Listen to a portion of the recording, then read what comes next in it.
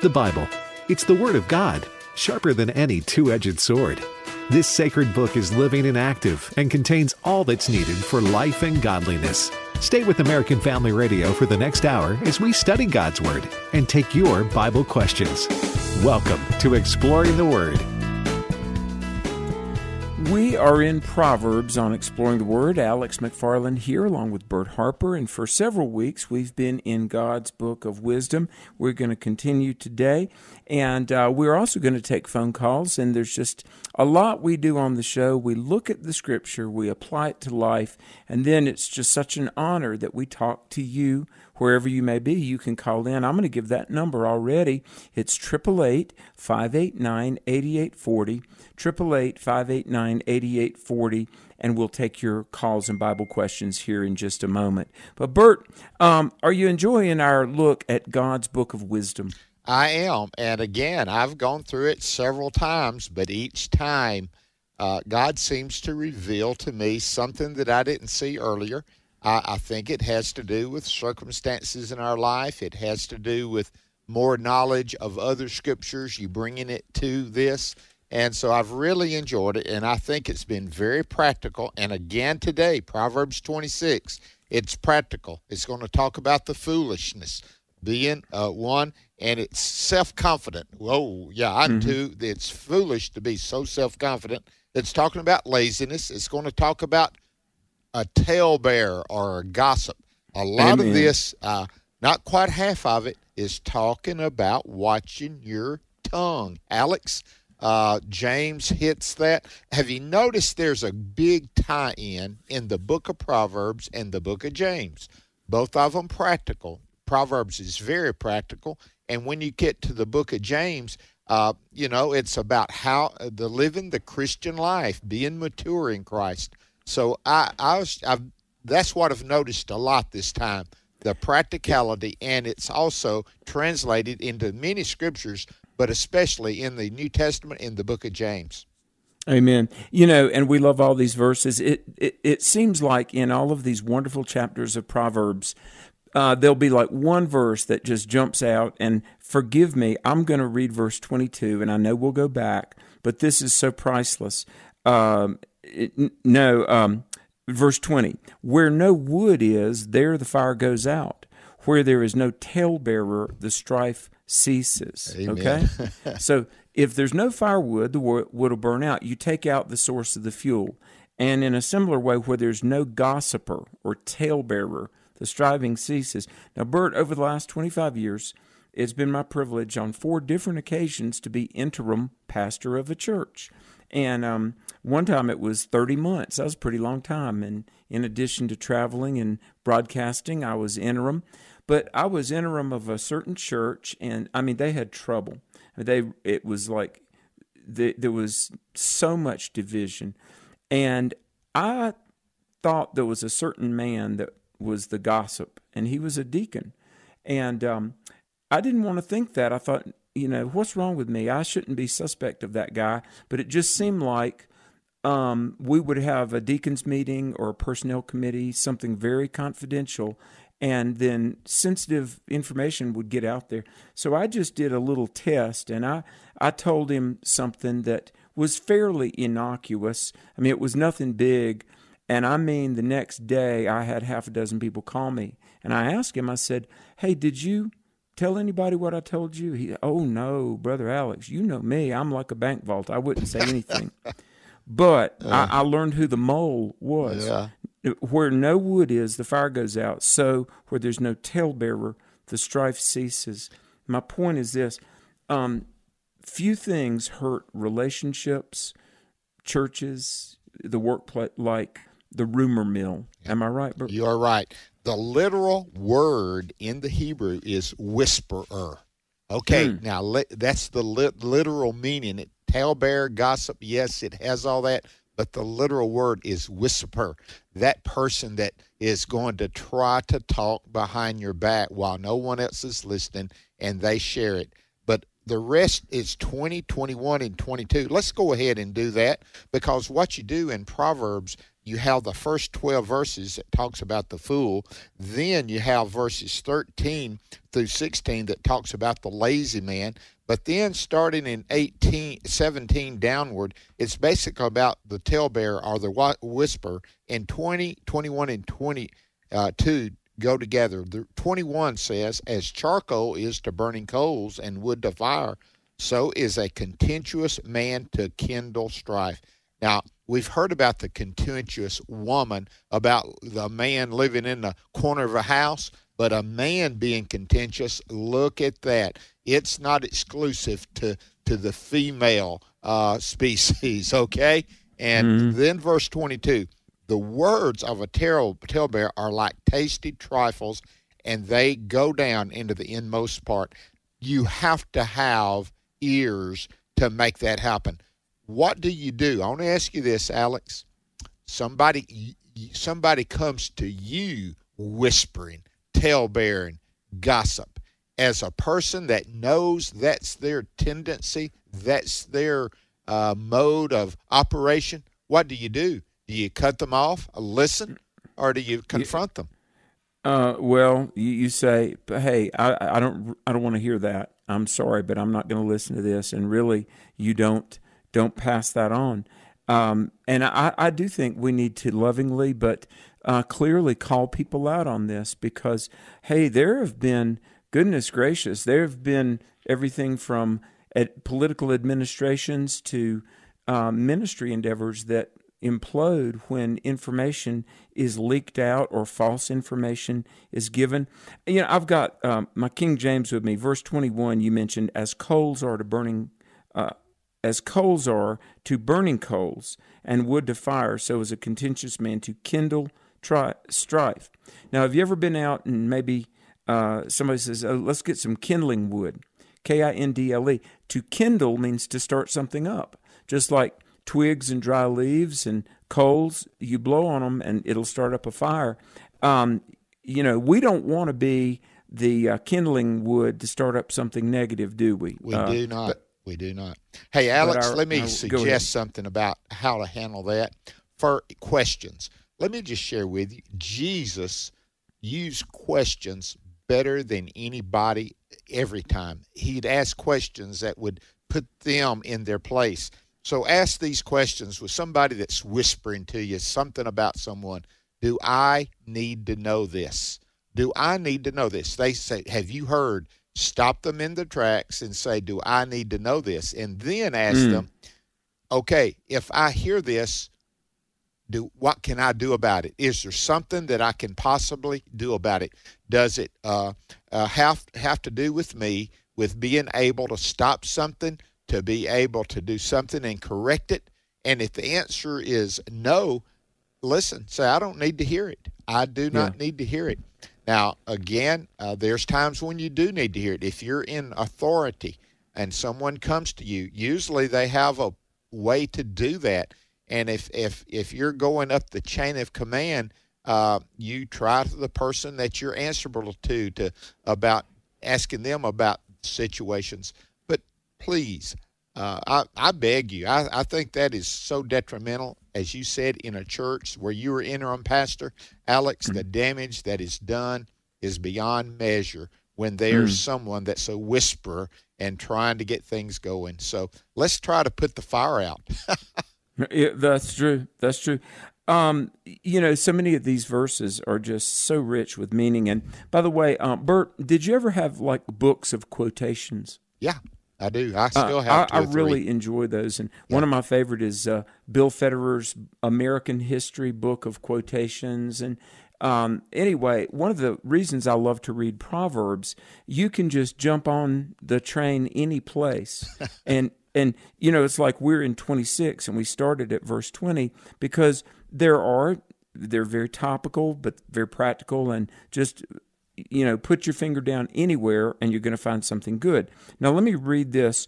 In verse 23, burning lips and a wicked heart are like a potsherd covered with silver dross. Okay, a potsherd is a piece of a broken, like a terracotta flower pot, if you've ever broken one of those, brownish orange flower pots. A potsherd. And remember, Job, he scraped his sores with a piece of broken pottery. Right. Now, silver dross, the word dross, D-R-O-S-S, dross is literally that which is cast aside. Because when they're refining silver, they pull out the dirt and keep the precious metal. Now imagine you've got a shard of pottery, which could cut you, but they've put around those rough edges some cheap, mixed up, halfway dirty, unrefined silver. It says burning lips, in other words, the gossiper, that's coming out of a wicked heart. That's like a potsherd. It looks shiny on top, but underneath it'll cut you. And Bert, the reason I verse 23, this is such a vivid word picture, isn't it? It really is, and it continues. Since we're here, we're going to go to the end of the chapter in this first segment and then come back to verses 2 through 12, which talks, and it uses the word fool 11 times. But here it says in 24, and he who hates disguises it with his lips and lays up deceit within himself. He's telling you something that he really wants to hurt someone with, but he disguises it with concern. Let me ask you this. I have a prayer request. Okay, be careful. Yes, they can. And they disguise it as concern, where in reality all they're doing is passing on bad information, Alex. That's exactly what they do. Verse 25, when he speaks kindly, do not believe him, for there are 7 abominations in his heart, complete. That's the word 7, and 7 is important. It's abominations. These are against God. They're against what God wants. And then 26, and I'll turn it over to you. Though his hatred is covered by deceit, his wickedness will be revealed before the whole congregation. I can tell you, this is from experience of someone that was working behind the scenes at a church and talking and trying to get in a position of authority. And when they did, they really did the damage. But guess what happened a few years later? They were really revealed of what kind of people they are. So let me share with you. You will be, if you're a talebearer, if you're a whisperer, it's going to come out. It's going to happen to you. And so it will be revealed. Alex, listen, just don't be a gossip. That's great advice, isn't it? Well, it really is. And, especially mindful of the fact that, Ecclesiastes and other places tell us that we'll give an account of every word. We've got a break coming up, and this is Exploring the Word. So glad that you're listening. We really, really appreciate the fact that you'd be tuning in, everybody. We're going to continue Proverbs 26 after this, plus your phone calls, your Bible questions on American Family Radio Network, American Family Radio's Exploring the Word. We'll be back after this, so stay with us.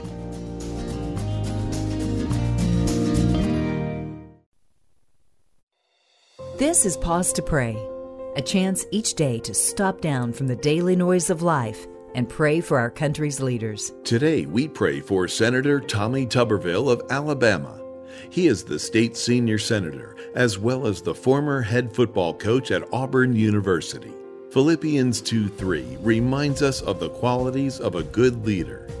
Do nothing from selfish ambition or conceit, but in humility count others more significant than yourselves. Right now, with this in mind, let's pray together. Almighty God, we ask you to guide Senator Tommy Tuberville as he represents the people of Alabama. We ask this in Jesus' name. Amen. Pause to Pray is a service of this station and the Presidential Prayer Team, a nonprofit, nonpartisan ministry dedicated to encouraging prayer for our nation's leaders. To learn more, go to pausetopray.org. Dr. Tony Evans says we don't have to go looking for trouble from the devil. We just need to drop our guard. And he says there's one area where we do that all too often. He'll tell us what it is as we spend 2 minutes with Tony. The Bible makes it clear in Ephesians 4:27 that the devil is looking for an opportunity. That is an unhooked window or an unlocked door. You don't have to welcome him in. All you got to do is set it up so he can get in. And one of the big setups for the enemy to get in is to give up stewardship and start trying to own what God has not given you permission to own. The moment you become an owner rather than a manager, then what you have done is you have set up a system for Satan to get in, because Satan knows God will not support your ownership of that which belongs to him. At the heart of kingdom stewardship is that God owns it, you don't, you just manage it. Once you start to own it, you're now in conflict with the owner, setting up a door, a window for Satan to get in, because he knows God's not going to buy what you're selling. You are a manager. Sin opens up the door for Satan. When we sin, we have created a crack for him to slither through to create chaos in our lives. He seeks for an opportunity, and just like he ripped off Adam and Eve and the whole world as a result of that, he's trying to rip you off, me off, we off too. But God can restore what was taken. Find out how with the help of Tony's CD series, Kingdom Stewardship, available online at tonyevans.org. Then join us next time for 2 Minutes with Tony.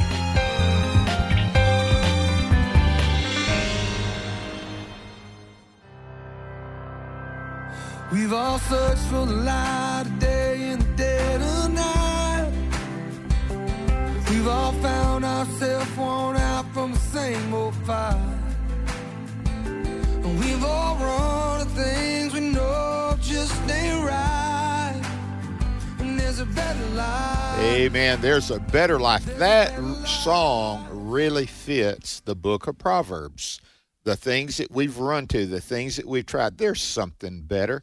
Don't be the fool. Don't be the gossiper. Don't be a lazy guy. There's much better. And when you find Jesus Christ as Savior, you're on the road, you're in the right direction. Follow him. Alex, before we go back to the first part of Proverbs 26, we turn things around, and I love to do that from time to time myself now. I want to at least look at 2 verses real quickly. Verse 17 is the first verse that introduces us to gossip. Notice what it says, and there's a lot of wisdom in this. And matter of fact, even today, I use this verse as someone come to ask me something about should they do certain things. It says, he who passes by and meddles in a quarrel not his own is like one who takes a dog by the ears. You better be careful where you stick your nose, okay, in the middle of someone's business. And that's a warning, and it's like taking hold of a dog. And so that verse, and let me give you the other one, and then you can take it away. The other one that I wanted to make sure you get is in verse 27. Whoever digs a pit will fall into it, and he who rolls a stone will have it roll back on him. When you are doing those things, it's going to come back to you. I could not help but think of Haman in the book of Esther. Here he was. That does verse 27 describe Haman to the T? Well, it really does. I mean, the gallows that he was building for Mordecai and the Jews. Haman was kind of the Adolf Hitler of the Old Testament, trying to, anti-Semitic, trying to kill off the Hebrew people. And he hung on his own gallows, didn't he? And I got to tell, there's this old saying, pick your battles, and that's like the one, like you say in verse 17, the one who passes by. Imagine somebody, and this is just total stranger, none of his affair, and he gets in the middle of something.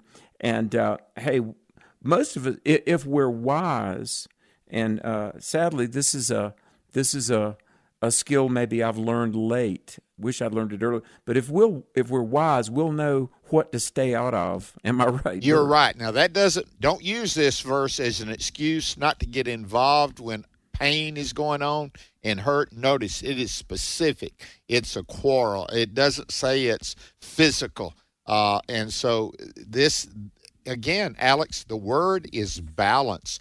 Yeah, there's some times when you got to speak up, but there's times where you better not speak, Yes. And so that's verse 17 and verse 27. Where do you want to go? You want to go back or you want to go? Let's go back. And it was my fault to start out. No, I loved it, brother. Backwards. You did it great today. I enjoyed doing this. Yeah. Well, it begins, as snow is in the summer and rain in harvest, so honor is not seemly for a fool. There have been times that unexpected weather comes about, but honor for a fool when the Old Testament talks about honor, it's talking about not only maybe praise or accolades, but it's also just the respect and the prosperity and the success that comes from doing the right thing.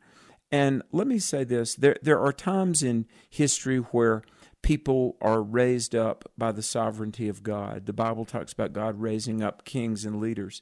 But I want to tell you something. Just like, gravity works the same for everybody, and the laws of physics, are operable all over the world, I'm going to tell you something. If you live right, work hard, say your prayers, and put God first, you'll go places. You will. Success is not just this carrot God dangles in front of the select few and you're hopelessly bound to never achieve anything. No, Bert, I believe if you live for the Lord, work hard, live honestly, be a person of character, say your prayers, keep Jesus number one, watch success come your way. That's true in America now. There are some countries, let's bring balance this, that right now, if you're a Christian in Nigeria, that's true. There's you're persecution.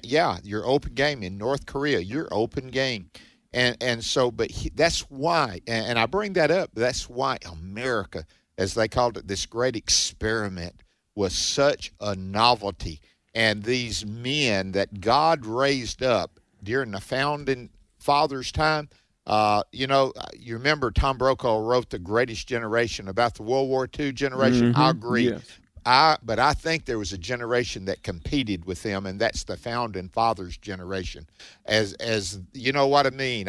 Those two generations, when you look at America and you look at our history and you look at the founding fathers, where they were coming from, what they saw and what they envisioned and what they gave us, like Ben Franklin, I've given you this republic if you can keep it. So we can keep it. And now when World War II and it came along, the danger of it, and I think right now we're living in a time when another great generation needs to rise up. And it may have started at Asbury and gone on to Cedarville and these others, that this new generation might see the falsehood of wokeness, and they could see the falsehood of liberal theology, and see that's what happened in Iran.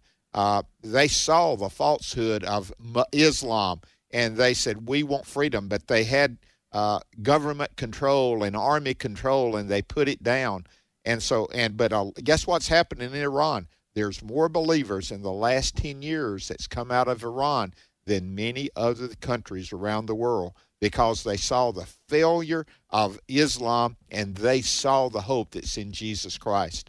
I'm praying that for this new generation, Alex. Right. Well, amen. Me too. Look, I want to go over a couple of verses that have raised questions over the years, 4 and 5. Now, I've got the King James here, but 4 and 5, and I've had a few people ask if this is a contradiction. I don't think it is. Answer not a fool according to his folly, lest thou also be like unto him. Verse 5, answer a fool according to his folly, lest he be wise in his own conceit. And so people have said, well, wait just a minute.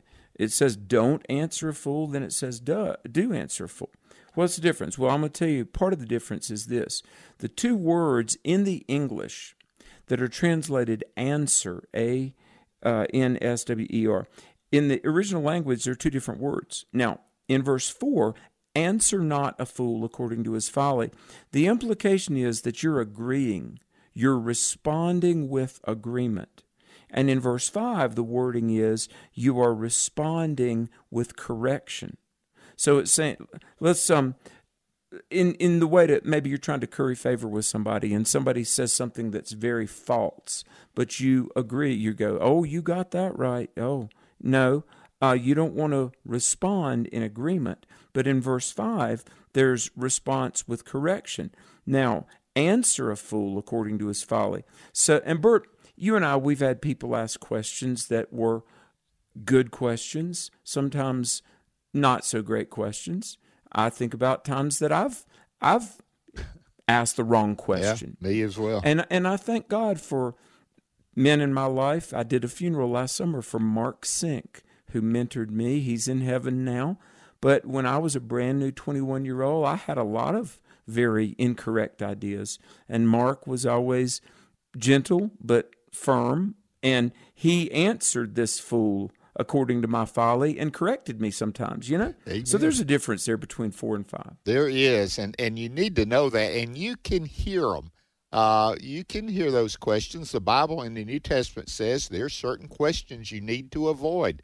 Avoid foolish questions. Don't give them room. They do not deserve an answer. I don't know how else to say that. And then the correction. If you correct a fool, you probably won't be appreciated by them. I can tell you that. But over time, it might happen. If they come to themselves like the prodigal son who was acting like a foolish son, when he came to himself, he remembered his father. He remembered words, he remembered the care, and he went back. So answer those questions as best you can, even in correction. Alex, real quickly, I want to go to one that I just want to make sure everybody sees this. Again, this is a powerful chapter when it comes to foolishness. Again, I'm repeating myself. 11 times the word fool or fools are used in 12 verses. And it talks about it. Verse 7, like the eggs of the lame to hang limp is a proverb in the mouth of fools. They do not get it. What would you say? It does not compute. It doesn't compute with them. That it's useless and it hangs there. Like one who binds a stone in a sling is he who gives honor to a fool. You put a stone in a sling, you're loading them up. If you give honor to the fool, Alex, how foolish it is for us to give honor to a fool. Yeah, exactly. And listen, we love people, but there have been times, have you ever been maybe preaching a sermon and somebody will come back and really take you to task and they'll say, why in the world did you say thus and such? And that really wasn't what you said at all, Yeah. And listen, folks, I want to be clear. Step one, you want to not be a fool. Number one, get saved. It's amazing how the most important decision of life that we all need to make at some point, and if you've never made this decision, then by all means today, open your heart to Jesus, put your faith in the Lord, and be born again. The Holy Spirit of God will live in you and begin to be your teacher. And as a Christian, opening to the Word of God, you'll begin to come wise. But, I want to say it is interesting how people mishear. And it says, like a parable in the mouth of fools. Or verse 9 has a very vivid thing. As a thorn goes up into the hand of a drunkard, so is a parable in the mouth of fools. Now, if somebody was drunk, they might fall down and fall into the ditch and get thorns in their skin. That's like a foolish person. They miss the point. They get the story wrong. A parable in the mouth of fools. Bert, have you ever talked to like an atheist and they do, folks, listen to this. There's a thing called a non sequitur. That's Latin for non-sequential. In other words, it doesn't follow. And I've had people, and it's just crazy, they'll say, Judas went out and hung himself. Yes, that's what the Bible says. So I guess the Bible says that's what we're supposed to do. No, that doesn't follow at all. We had a question about earlier in the week, some of the violence in the Old Testament. And we had, a question about some of the things that were sinful in the Old Testament. Well, just because the Bible records it, it's not prescriptive of how it's telling us to live. And it's just amazing how truth in the hands of foolish people, some can get just construed all sideways and wrong. It is. Now, I really wanted to get to 11 and 12. You were talking about verse 20, about how that is so important. I believe 11 and 12, this is repeated 2 or 3 times throughout the Bible. As a dog returns to his own vomit, so a fool repeats his folly. Do you see a man wise in his own eyes? There's more hope for a fool than for him. Now, listen, verse 12 is talking about a man wise in his own eyes. He cannot be taught anything. What does that mean? He knows everything, Alex. You can't tell me anything. I know that. You can't show me anything. I know how to do that. They're wise in their own eyes. In reality, they're not. And so don't be that person that what do we call them? A know-it-all? Don't be that person that's a know-it-all and thinks they're better than anyone and they have the right answers. Everything else, no matter what they say, is wrong. Get your stance and your positions from the Word of God. Stand on the Word of God. That is a sure foundation, not what you think or not what you might perceive. It is the Word of God. Well, verse 15 is going to connect with these things, but you said it so well, Bert. The man that can't be taught, he's wise in his own eyes. There's just no hope for him. Verse 13, the slothful man saith, there's a lion in the way or in the street. A lion is in the street. Now, this is almost a verbatim quote from Proverbs 22:13 that we were in several days back. But why don't you get up and go to work? Oh, I can't. There's a lion out there. I might get harmed. Bert, I'm not going to digress on this, but if people are not motivated and not going to go to work, I mean, there's no shortage of excuses. But 14, as the door turns upon its hinges, so doth the slothful man upon his bed. The slothful, in other words, the lazy man. And again, folks, this is the Word of God. And God doesn't soften it. God lays the cards on the table. The lazy man doesn't want to work, but he'll, run up mile after mile, turning back and forth on the bed. The slothful hides his hand in his coat or in his bosom. It grieves him to bring it again to his mouth. I mean, somebody's so lazy, they won't even bring food up to his face to eat. Now, that's lazy, isn't it, Bert? That is lazy. That's the whole thing. Now, look what it says in 16. It kind of caps this off as it changes in verse 17. But this is the last statement that it makes about the sluggard. And you can put a fool and a sluggard in sometimes close to the same category. They really are. The sluggard is wiser in his own eyes than 7 men who can answer sensibly.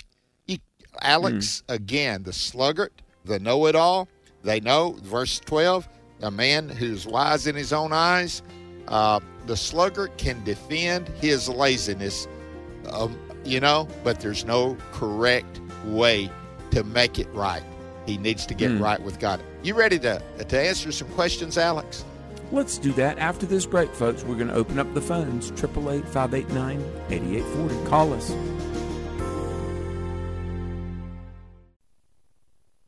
When you hear this,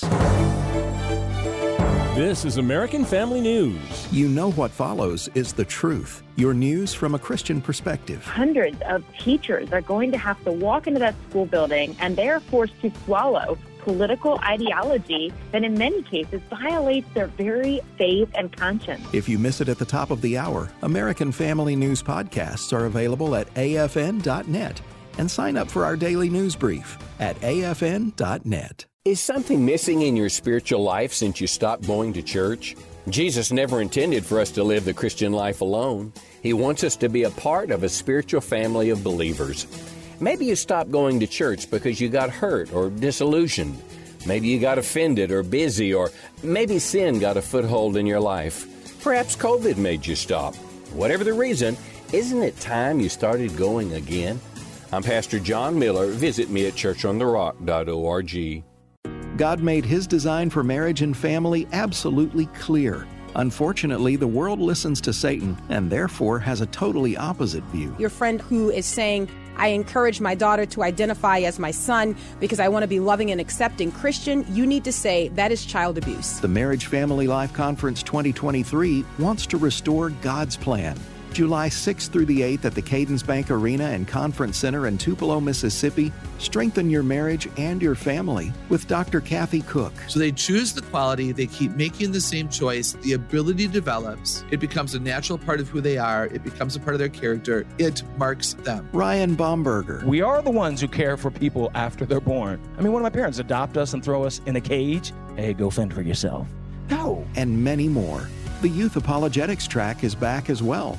The Marriage Family Life Conference 2023 for His glory alone.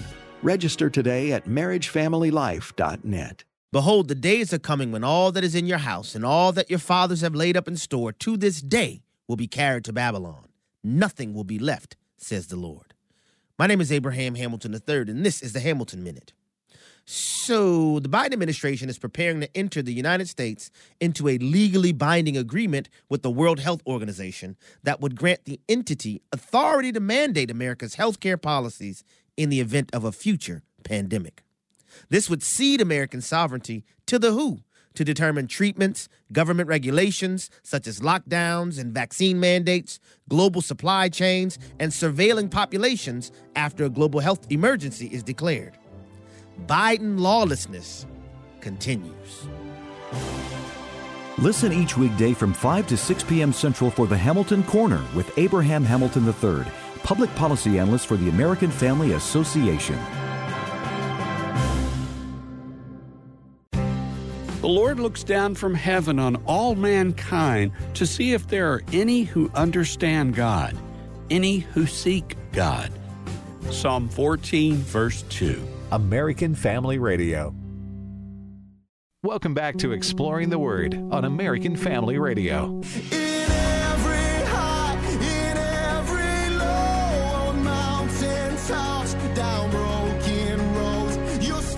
Welcome back to Exploring the Word. We have a full board with questions, so we're not wasting any time whatsoever. We're going to go straight to the boards. And where did we go to first, Alex? Oh, going to go to the beautiful state of Kansas. Going to speak with Chuck. Chuck, thank you for holding. You're the first caller on today's edition of Exploring the Word. Oh, hello. How's it going? Going well, man. Good to have you. Oh, thank you. Well, I guess I'll start off. I have a 14-year-old. I'm in quite a predicament. I have a 14-year-old. Her name's Sierra. And I have my friend Jerry, who is someone about my age, at about 43. I was going through Sierra's phone, as I usually do every couple days, and I see my friend, and they're texting together, and I think they have laid together, and I don't know how to forgive him. And then Sierra is a sinner now. I don't know. I'm looking to the guidance, but it's not speaking to me. Well, Chuck, forgive me for just jumping in here, but and your daughter is 14. Yes. Let me say, there's a legal word called statutory. And if they have become sexually involved, this person has gotten himself in a lot of trouble. And I would encourage you to talk to, for one thing, an attorney. I really would. And I know this is probably not an easy road that you're thinking about having to go down. On the one hand, you want to pray, but let me ask you this. Are you and your wife, Sierra's mother, are you all together? Yes, we're all together. We have an 11-year-old, but we've tried everything that we possibly can, and I'm not here for legal advice. I'm here just for spiritual guidance, because Mark 11:25, right. And when you stand praying, if you hold anything against anyone, forgive them, so that your Father in heaven may forgive you for your sins. And Chuck, it's where do I begin? Chuck, let me just share with you. You can forgive him, but that does not mean not holding him to accountability. Let me separate that real quickly. Right. So what you want to do, you need to see the severity of this, and you've called to us. What you do, it will not, I doubt it would be an event where I forgive him, it's gone. it will be one that is continual. It will be coming back up. It will do, and each time you have to come and say to yourself and to the Lord, Lord, help me forgive him, because I doubt if you can in your own strength. I don't think you can. If I were you, yes, it'd be, but I'm saying God can help you in that area. But just let me show, forgiveness of him is not holding him, doesn't mean you don't hold him accountable for the wrong he has done. I've seen that happen in the judicial system. Yes, there's forgiveness, but yet the price should be paid. And so, Chuck, I think the forgiveness happens as you ask God to help you, brother. Alex, anything else? Just Bert's giving you good counsel there, and you're going to need to lean into Jesus. And I fully agree, though. Forgiving doesn't mean that the perpetrator is not held accountable, because yes, in your heart there are spiritual implications, but really in the life of your daughter there are legal implications as well. Chuck, we're praying for you. We want everybody to write the name of Chuck and Sierra down right now. Help, just pray. God would help them. I'm over. Father, I pray that you'd help Chuck. I pray, God, that he would hear you, and I pray he would do that which is necessary as he's called us in his heart to see that he can ask you to help bring him step by step. I doubt if it happens all at one time. Father, some of these, Jesus said, come by fasting and praying. And sometimes forgiveness comes that way. It doesn't come as an event, but it comes by fasting and praying step by step. I pray for Chuck. I pray for the victory in his life. In Jesus' name, amen. Well, Charlie in Texas. Charlie, thanks for holding. You're on. Hey, guys, appreciate it. Thanks for taking my call. I just had two questions real quick. If you can get to them, great. If not, I totally understand. I did the Bible in 90 days, where you kind of, you read through the whole Bible in 90 days.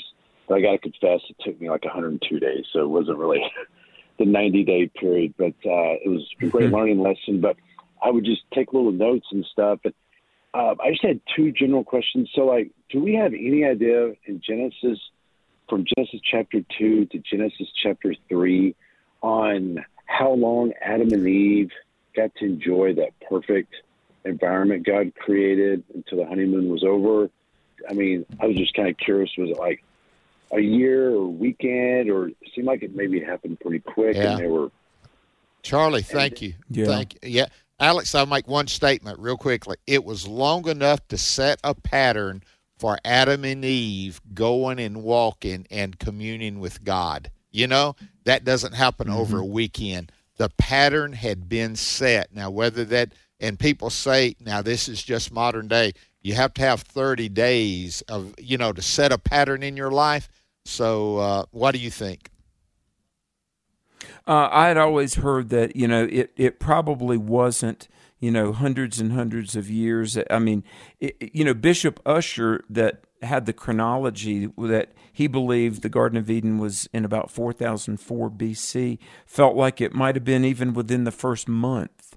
But probably it from Dr. Wilmington thought, there's a lot of theologians said they felt like it was surprisingly quick, really. And the admonition for any of us is stay to God's word, believe God's word, what it says, because if you begin to reason in your own strength, remember Adam and Eve, they tried to rationalize, you'll get in the ditch pretty quick if you try to do life on your own best guesses rather than God's revelation. Amen. Thank you, Charlie. Let's go. Jim in Arkansas. Jim, welcome. Yes, I like the advice you gave Chuck. Absolutely. Follow the legal path and pray for the guy. Absolutely. Oh, my. To me, mine doesn't seem so great anymore. It was about, if somebody in my church or asked me, well, Jim, I'm thinking about leaving this church. Well, I would say, why? Isn't Jesus here at this church? Let them know and understand they're going to go somewhere else. It's not because Jesus is not in the church. It's because they want to go somewhere else. Hey, thank you, Jesus. Amen, Jim. Let me share this with you, and I don't know if these people, I found out the biggest problem with me, wherever I go, there I am. You catch, Alex, you can't get away from yourself. And a lot of times, if the problem's yourself, because you have such great expectations, you want everything to be centered, then probably you're never going to be satisfied. But I want to tell you, the main thing is find a church that preaches the Word of God, and they do their best to be missional in their purpose of, bringing people to Christ, and they want to disciple believers and help the family. Man, if I find those 4 traits in a church, Alex, I want to tell you, I'm on cloud 9 when I found those 4 traits. Amen. Amen. Jim, thank you. That's a great call. We're going to go to Tennessee. Tennessee is the site of our big Worldview Conference in April. But Jonathan in Tennessee, welcome. Hey, how are you? Good. You're on. Hey, I just wanted to call in. God laid it on my heart. I usually don't call in, but I've been listening to you guys for a while and really appreciate y'all's ministry. But I just wanted to just say to the gentleman that called in about his friend that had potentially, or I guess had slept with his 14-year-old daughter, I really wanted to encourage him to really think and pray, and I will be praying for him about taking legal action against that, because if he doesn't take legal action, then that could happen again, and it could happen to someone else's daughter. Amen. And so I just felt like that was something the Lord wanted me to share, and I'll be humbly and going before the throne of God for him to make that right decision.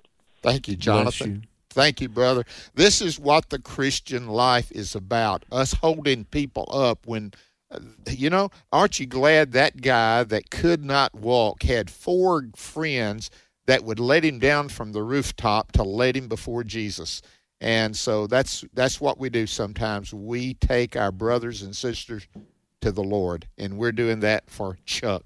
Okay. Wow. And sometimes it's, the repercussions of our decisions that really, painful as that might be, it's used by God to straighten us out. Jonathan, thank you. Smitty in Ohio. Smitty, thanks for holding, and welcome to Exploring the Word. Good afternoon, guys.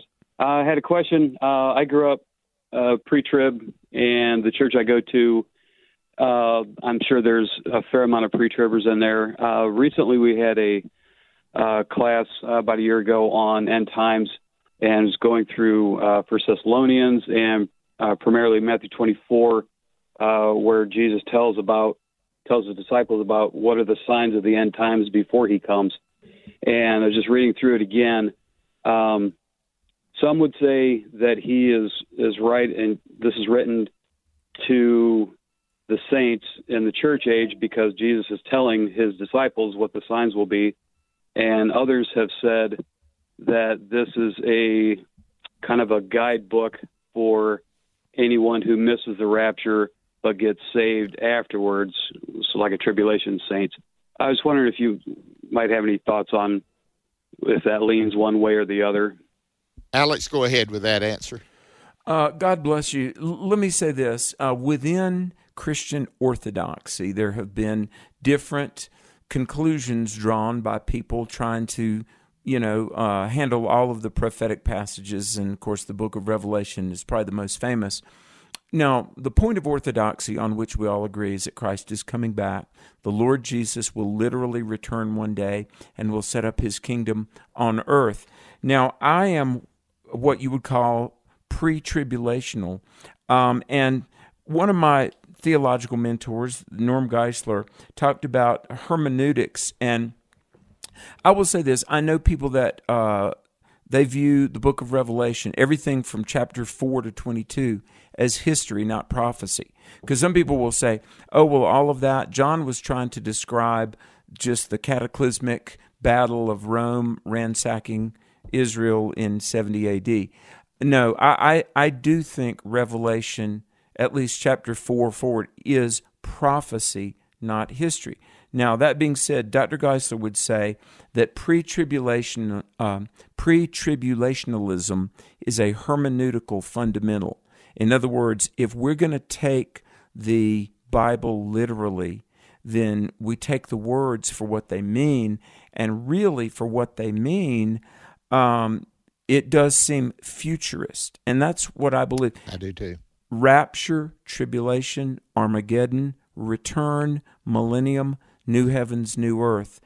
But I'm not going to burn a bridge with anybody over it, but I've got a lot of friends that aren't pre-trib, and I love them, and I just respectfully disagree because, That's right. Bert, I do believe in the rapture. I do too. I think I wanted you to answer because you and I agree.